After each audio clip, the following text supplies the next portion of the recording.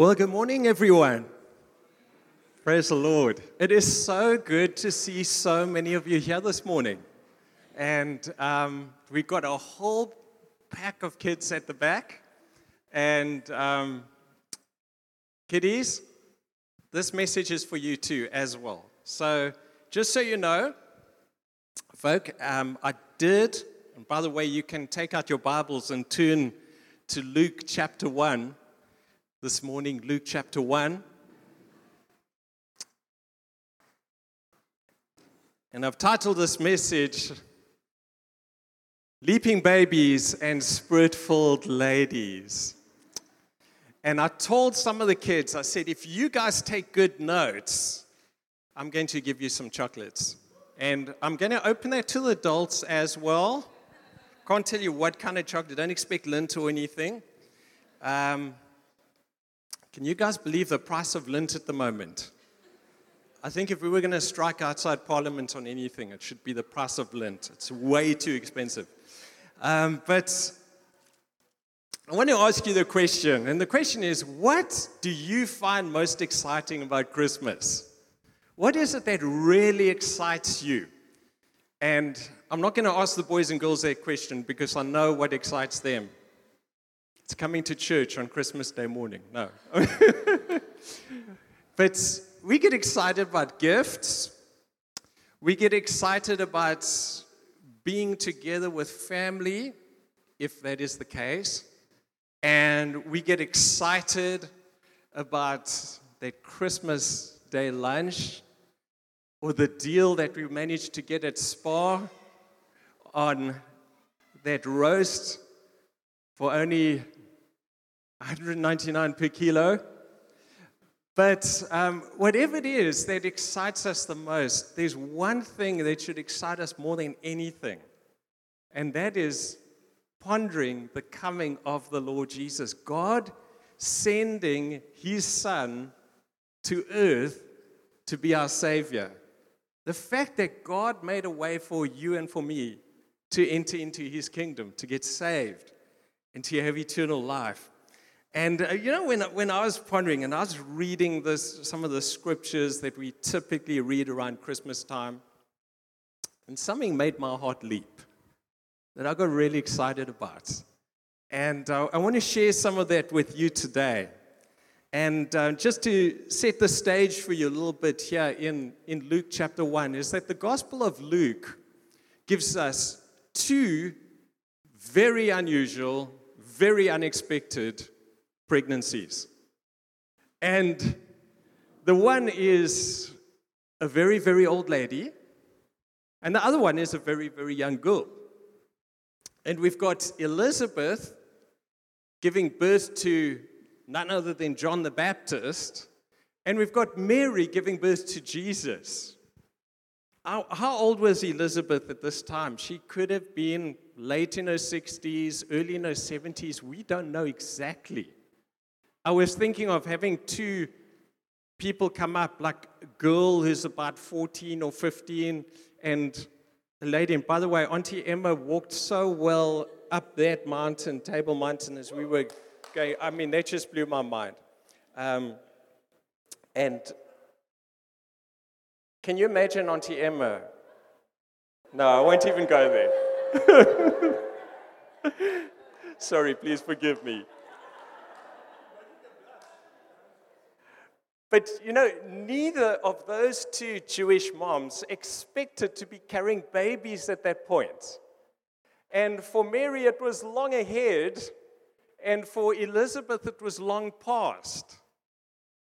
And I want to take you to a scene this morning where these two expectant moms are standing in the same room together, facing each other. And as the one comes into the room, Elizabeth, with John the Baptist inside of her tummy, feels something jump inside of her. And it's John the Baptist who's acknowledged inside the womb that Jesus is in the room. And I don't know, please don't ask me to explain how that happened. I don't know. Okay, I'm not going to really try to elaborate on that. But there was something, and I don't know if you guys ever have that experience when you meet someone for the first time, or maybe you're even in a shop and it's a lady at the till, and you know that person is a believer. You know they've got Jesus in them. How do you know that? But as the baby jumps, Elizabeth is filled with the Spirit of God. So maybe you understand the title now, Leaping Babies and Spirit-Filled Ladies. But as we go into this and look at that, I want to read and even back up to help you to understand why we make such a big deal of the birth of Jesus. The fact that he came into the world for you and for me. And I'm hoping that for you, this Christmas would just take on a whole new meaning. You wouldn't be getting excited so much about the meals and the Christmas crackers and those silly party hats that you wear. They always break on your head. All those things that you would just think about Jesus and that he would become so great. And so the passage that we are reading is in Luke chapter 1 and from verse 26, where the angel came to Nazareth to come bring this message to Mary that she would give birth to Jesus. So in verse 26, it begins in the 6th month, the angel Gabriel was sent by God to a city of Galilee named Nazareth, to a virgin betrothed to a man whose name was Joseph of the house of David. And the virgin's name was Mary. And he came to her and he said, "Greetings, O favored one, the Lord is with you." And that is, by the way, one thing I can say today. The Lord is here. The Lord is with us. And she was greatly troubled at this saying, and she tried to discern what sort of greeting this might be. And the angel said to her, "Don't be afraid, Mary, for you have found favor with God." Do you know that this word here, found favor with God, is only used twice in the New Testament? And it's used once here for Mary. Guess where it's used the other time? In Ephesians chapter 1, where it speaks of us, those who believe, have found favor with God. Isn't that beautiful? Through Jesus, you today are finding favor with God. How amazing. And behold, you will conceive in your womb and bear a son, and you shall call his name Jesus. Now, if you're taking notes, you could even mark out in your Bible in pencil, 3 times in this passage we have the words a son, the son, the son. And here's the first time. He will be great and he will be called the Son of the Most High. And the Lord God will give him the throne of his father David. And he will reign over the house of Jacob forever.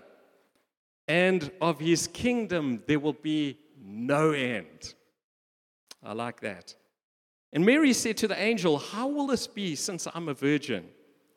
And the angel answered her and said, "The Holy Spirit will come upon you, and the power of the Most High will overshadow you.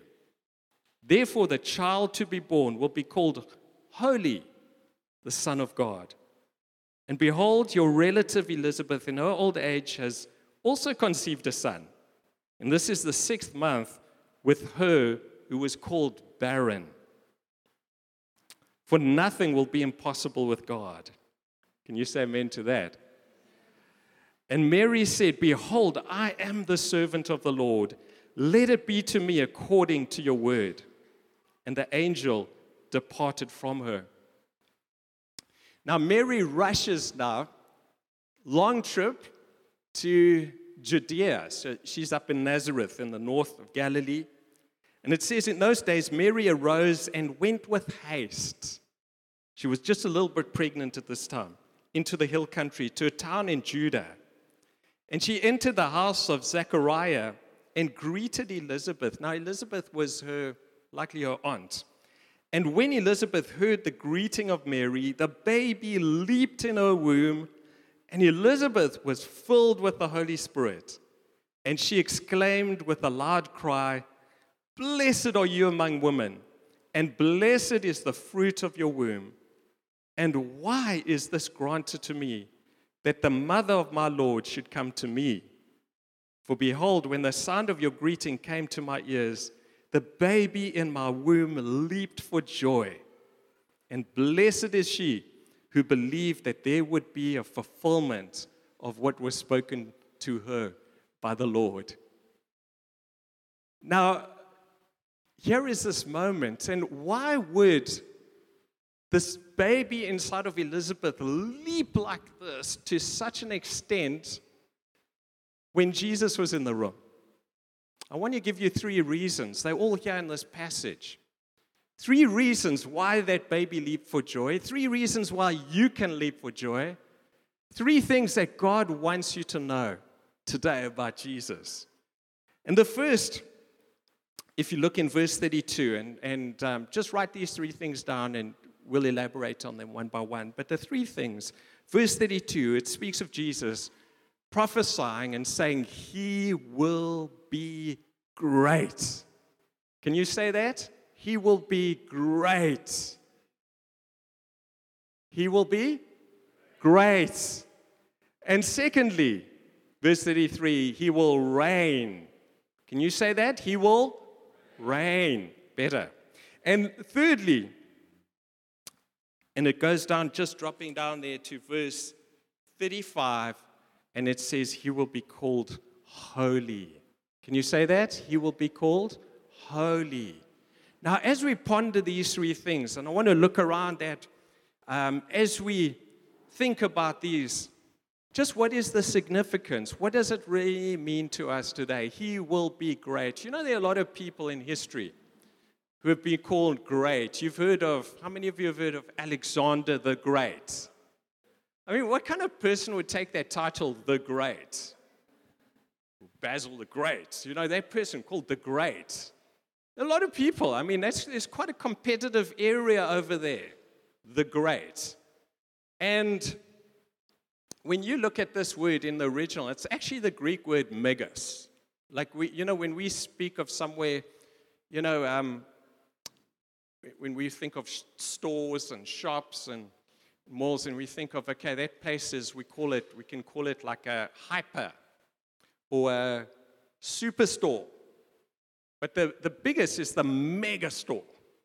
The mega store, you can get anything, whatever you want. One thing I love about America is there's lots of mega stores where you can walk in and you can walk out loaded with mega stuff. And you know the thing I love about Jesus is like, He's not like that little corner shop. When you come to Jesus, you got everything. The Bible says in Jesus are hidden all the treasures of wisdom and knowledge. You know, when you got Jesus in your life, you actually don't need anything else. Do you guys agree with that? When you got Jesus, you've got everything. And that's really what Ephesians chapter 1 is all about, because it says that in Christ, in Him, you and me, we've got every single possible blessing in the heavenly places in Christ. I think sometimes we get wrong thinking, kind of, just sometimes a little bit of corrupt programming in our minds, and we start to convince ourselves, like, if I just had that, my life would be complete. If I just had that thing, or if I could just fast forward my life to that point when that is going to happen. I know when I was in high school, I kept living in the future. When I'm finished school, I hated school. When I finish school, then my life starts. And some of us, we get that, my life will start when I got that. And what it actually does to you is that you spend your life thinking you're incomplete. If you got Jesus in your life, you are complete. In fact, it even says it in the scriptures. You are complete in Him.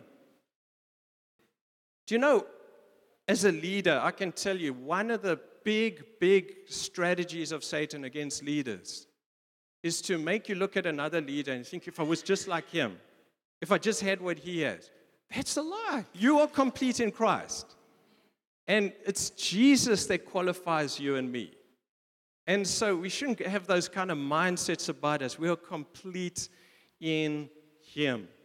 Now, do you believe that Jesus is great? I do. But not everyone on earth believes that, do they? And I think one of our tasks on this earth is just to convince the world that Jesus is the greatest. He's the greatest of the greatest. He's the King of kings. He's the Lord of lords. He's the Alpha and the Omega, the first and last, the beginning and the end. But people have challenged that. I remember reading once, I don't know if any of you like that band called the Beatles.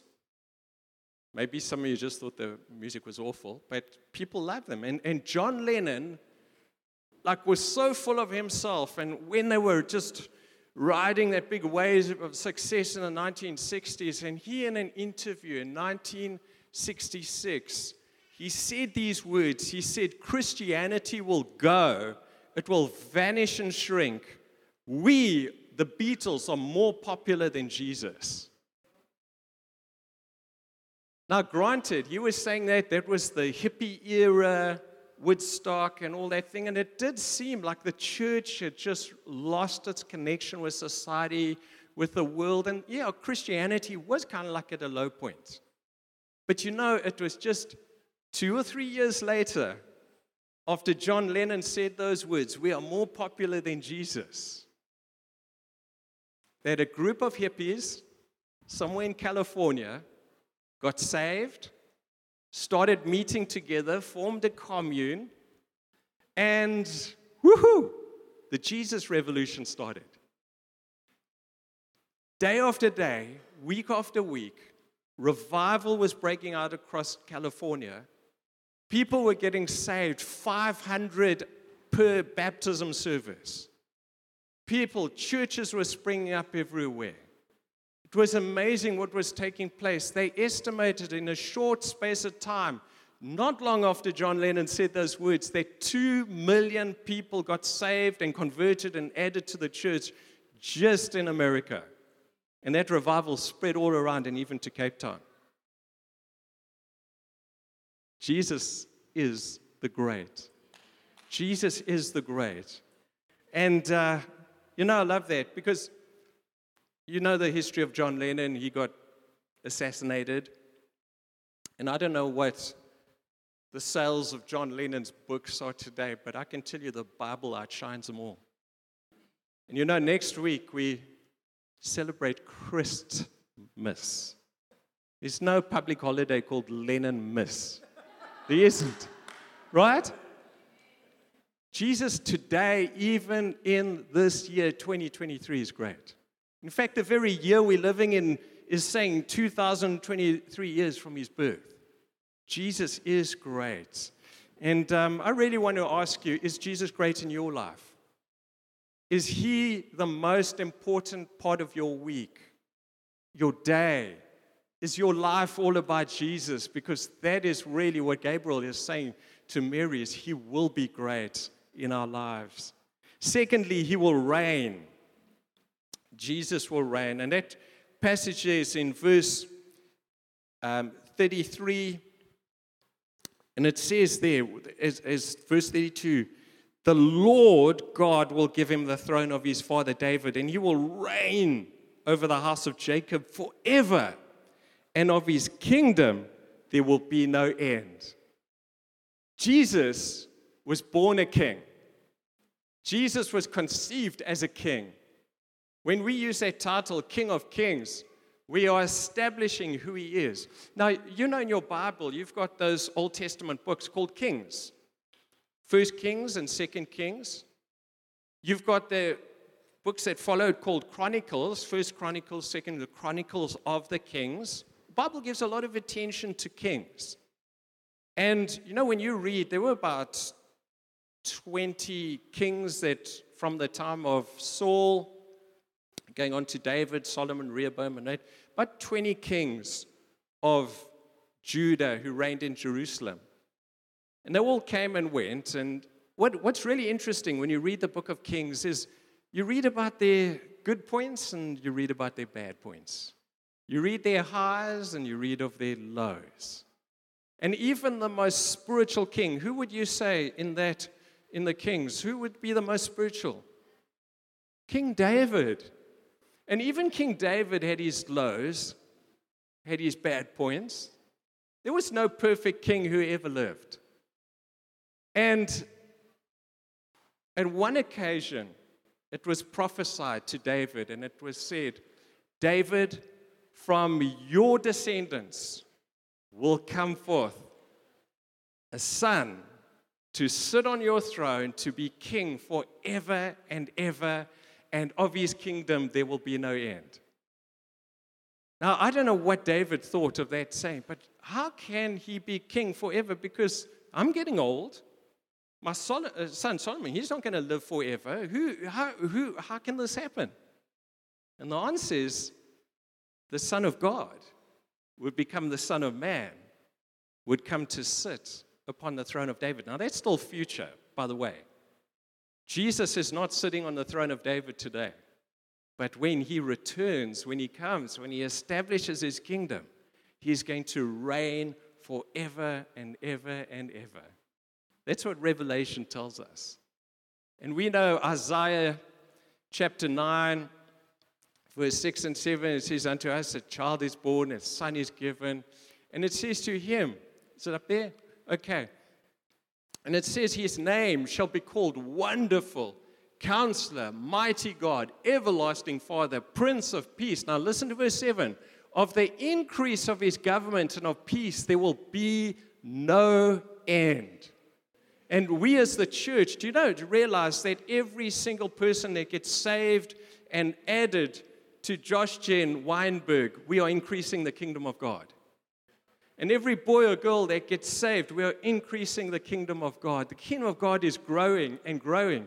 His government and peace, there will be no end. Now listen, on the throne of David and over his kingdom, to establish it and to uphold it with justice and with righteousness from this time forth and forevermore. The zeal of the Lord of hosts will do this. It's going to be God. Earth has got a good future, actually, if you think about it. Bad future, but good future. Because Jesus is going to reign. He's going to rule.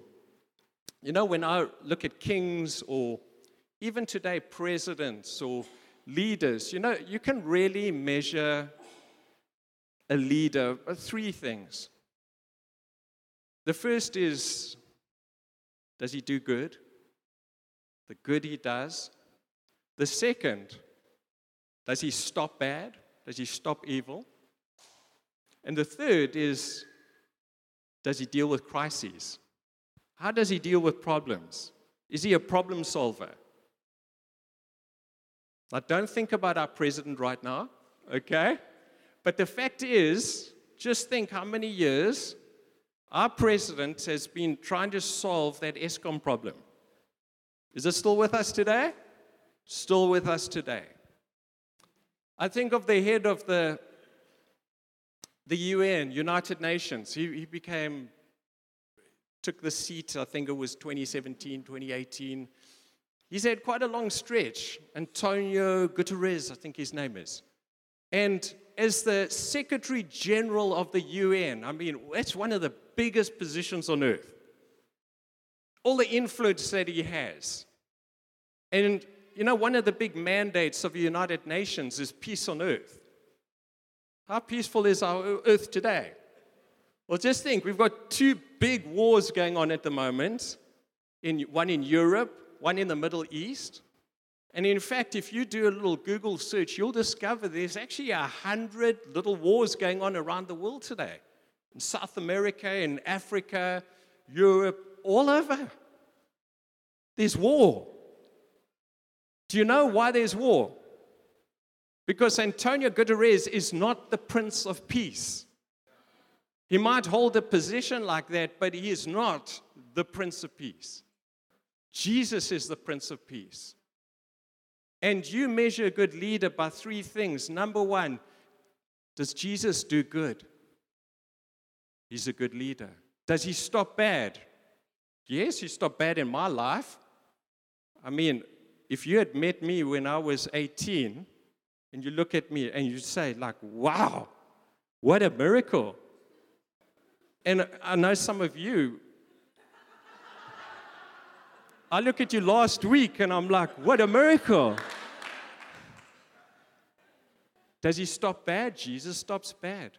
He gives us victory over sin in our lives. Does he stop crises? Yes. Does he deal with problems? Yes. Think about the problem of that husband and wife that were celebrating their wedding and they ran out of wine. Was he the problem solver? Gave them wine. Or those people that were hungry for 3 days and not eating. And there was a problem. The disciples came to Jesus. What shall we do? What can we do here? We've got no bread, no food. Jesus said, hey, bring that little sack lunch to me. And Jesus dealt with the problem. There were the problem of the lepers, that their bodies were covered in leprosy. Jesus solved the problem. He dealt with it. The blind man, Zacchaeus, Bartimaeus. You think of every single Peter's mother-in-law that had a fever. Jesus is the world's greatest leader, the world's greatest problem solver. And the number one problem that Jesus has dealt with already has been the problem of sin. The fact that sin keeps you and me out of God's kingdom, and Jesus died on the cross to solve the problem of sin. What an amazing Savior he is. He is great. He will reign. Now, I wonder if there are any of you that right now, as we are ending out this year, that there's some problem in your life, some crises, something that you are grappling with.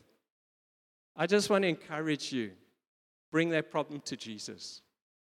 Take it to the Lord because he is the problem solver. He is the one that can deal with that problem. And maybe you've even been trying to figure out that problem. You're trying to be dealing with that problem in your own strength. And Jesus says, just bring it to me. Bring me that issue. Bring me that problem. Well, as Gabriel is telling Mary all these things, and you're going to have a baby, and Mary's like, I'm a virgin. How? How will this be? And I think she's just flabbergasted. How? This is great, but how? How will these things happen? And the angel answered and said, the Holy Spirit will come upon you, and the power of the Most High will overshadow you. Therefore, the child to be born will be called holy. And here's the third truth about Jesus, is he will be holy. The Lord Jesus is holy.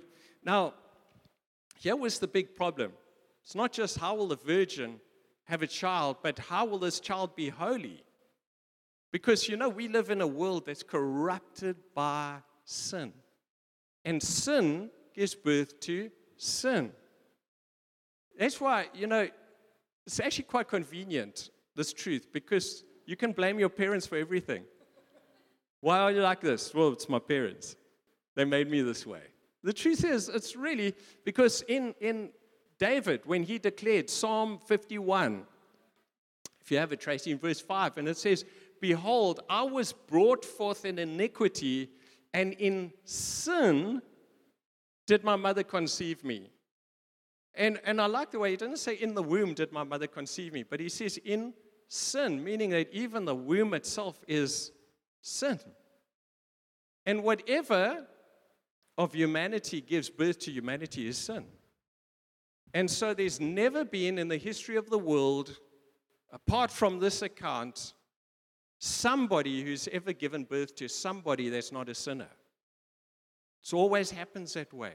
You see, sin has corrupted our whole human race, all the way from Adam and Eve, all the way to you and me today. When I was a young boy, my grandfather used to love racing pigeons. And he was fanatical about it, and he had all these cages full of pigeons. And I'd wake up early in the morning. He lived on a farm, and I'd go into the pigeon coops, and I'd kind of go walking around. And I remember one occasion, there were all the little pigeon nests, and I saw an egg on the ground. And so I picked up the egg, and I wanted to feel if that egg was warm. And I took the egg, and I was trying to feel if it was warm. And as I put my hand around it, the egg just fell apart, and it was rotten. It was gray liquid that kind of just went all over my hands. And as that egg broke, this horrible stench filled my nostrils, and I was like, ugh. And I ran out of there, and I washed my hands, and the smell was there. And I used that Lifebuoy soap, and the smell was there. And that day, because as I went walking into the room and my parents woke up, they're like, what's that smell? And I'm like putting my hand behind my back. And we had to leave that day. So we had to go on a trip. And I remember my mother washing my hand with every detergent known to man. I mean, like I'm sure she even used laundry soap and Jay's fluid and everything. That smell would not go away at all. It was with me. It was part of me. And still there. And when I think about that, I remember driving. My dad had a very sensitive nose, and he's like, it's like, get your hand out of this car. And we're driving. I'm in the back seat. And I had to drive the whole journey. My dad opened the window that much. I had to stick my hand out just because the smell was so awful. And really, if you think about it, that is sin has corrupted us, all of us. So how could a holy, pure, spotless Son, Jesus, be born in a corrupted womb? The answer is right over there. Where the angel says the Holy Spirit will do it, the power of the Most High will overshadow you. Now, if you think about it, there's two schools of theological thought here, how this could happen. How could the baby be born? And the one is that the Holy Spirit came and fertilized one of the eggs that was in Mary. And that egg became the embryo, and that became Jesus. The other school of thought, which I kind of more lean to, is that the entire embryo was planted into the womb of Mary. Because the Bible says that Jesus is the second Adam. That whole life was planted. So, in effect, that Mary hadn't passed on her DNA to Jesus, which was corrupted. Some say, and the Catholics like to say, that sin passes by the father, but not by the mother. I don't believe that. I've got 3 daughters. But when you think about it, the fact that Jesus didn't often, when he did refer to Mary, he didn't say mom or mother. He said woman. And when they came on one occasion and they said, hey, Jesus, your mother and brothers, they're here to say, Jesus' first response, who's my mother? Interesting. The Bible says in Hebrews, Jesus speaking, and he says to the Father, a body you prepared for me. And the way that Jesus came into this world, yes, Mary, in a sense, was the surrogate mother. Jesus was in the womb of Mary, born to man, body created by God for the purposes of being holy. And so Jesus was conceived holy, Jesus was born holy, Jesus lived a holy life, his entire life on earth, even as a teenager. Isn't that remarkable? Think of your teenage years. Amazing, isn't it? So, when you think about this, Jesus, this Holy One who was born without any sin and corruption, the fact that, fast forward some years later, that Jesus could be gathered in that upper room with his disciples and celebrate the Lord's Supper and say, take, this is my body given for you. What kind of body? A holy body uncorrupted by sin. Drink from this, all of you. This is the new covenant in my blood, which is given for you. Blood untainted by sin. How can you and me have a perfect salvation? Only if we have a perfect Savior. And that perfect Savior is someone who never, ever, ever sinned. You know, if you look around on the floors here, you'll notice there's a lot of brown marks. What are those brown marks over here? These little circles. You guys know, don't you? Those are knots, okay? And with every one of these knots on the wood is something that should have happened but didn't happen. You see, every one of those knots was at some point a branch that was growing, but for some reason it had become broken off, and a bit of rottenness had spread around there, and so that knot was formed, the reason for the darker color. And really, I think about our lives this way. It's nice to have illustrations here in this place. Look at this. You can see it. But this is really our lives. And, don't only think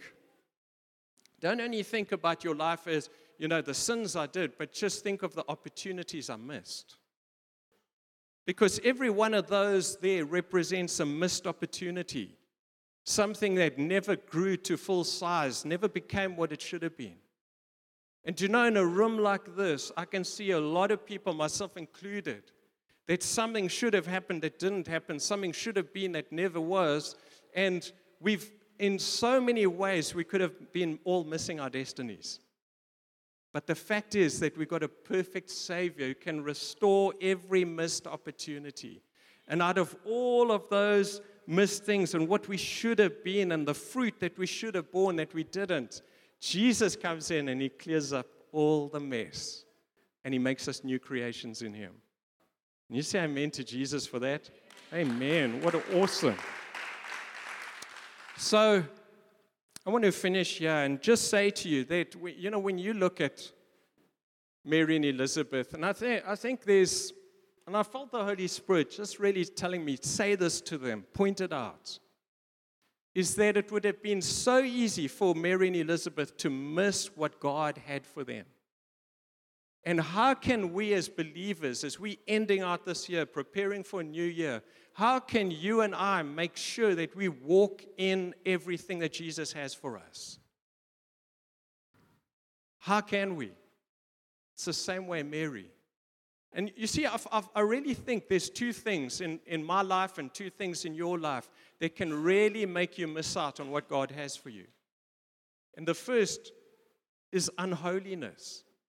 If there's impurity and it is just like there's sin, and that sin can so block us from what Jesus wants to do. And then the second thing is unbelief. Yeah, Jesus, I know you can do it for her, but not for me. No, Jesus, you couldn't do that through me. And Mary and Elizabeth both could have had legitimate excuses for not walking in everything that God had for them. Elizabeth could say, I'm old, I'm retired, I'm past the years. And Mary could have just said, I'm a virgin. I'm too young. I'm not even married. But instead of that, notice the words, as it's told to Mary, and Mary responds, and in verse 38, Mary says, Behold, I am the servant of the Lord. Let it be to me according to your word. I am God's servant. And if you would take that posture and say, God, I'm here to serve. I'm not here to be served. I'm here to serve you, God. What is your will? What is your purpose? And the second, can you say, let it be to me according to your word? Because I believe that God has so much for you and for me if we would just walk into it. And notice, Gabriel didn't say to Mary, you are pregnant, this baby is in you. No, Gabriel was telling her what was to be. You see, Mary could have pulled the handbrake up at that point. Whoa, no, choose someone else. But Mary says, let it be to me according to you. And from that moment, Mary could conceive. And I believe for you and for me, God brings us to that point where we have to say those very words. Behold, I am the servant of the Lord. Let it be to me according to your word. Do you know, in the back of one of my old Bibles, on the last page, one of those white pages, As a young man, I've got the words written, Jesus is Lord of my surfing. At that very point, on that day when I wrote those words, I was a surf addict like no other.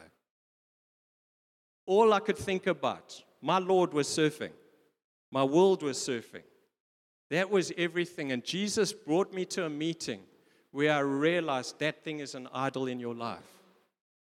And I laid it down before the Lord, and I said, God, this is no longer going to be an idol. I'm laying it down. I'm stopping surfing for a point. And there was this long season of no surfing.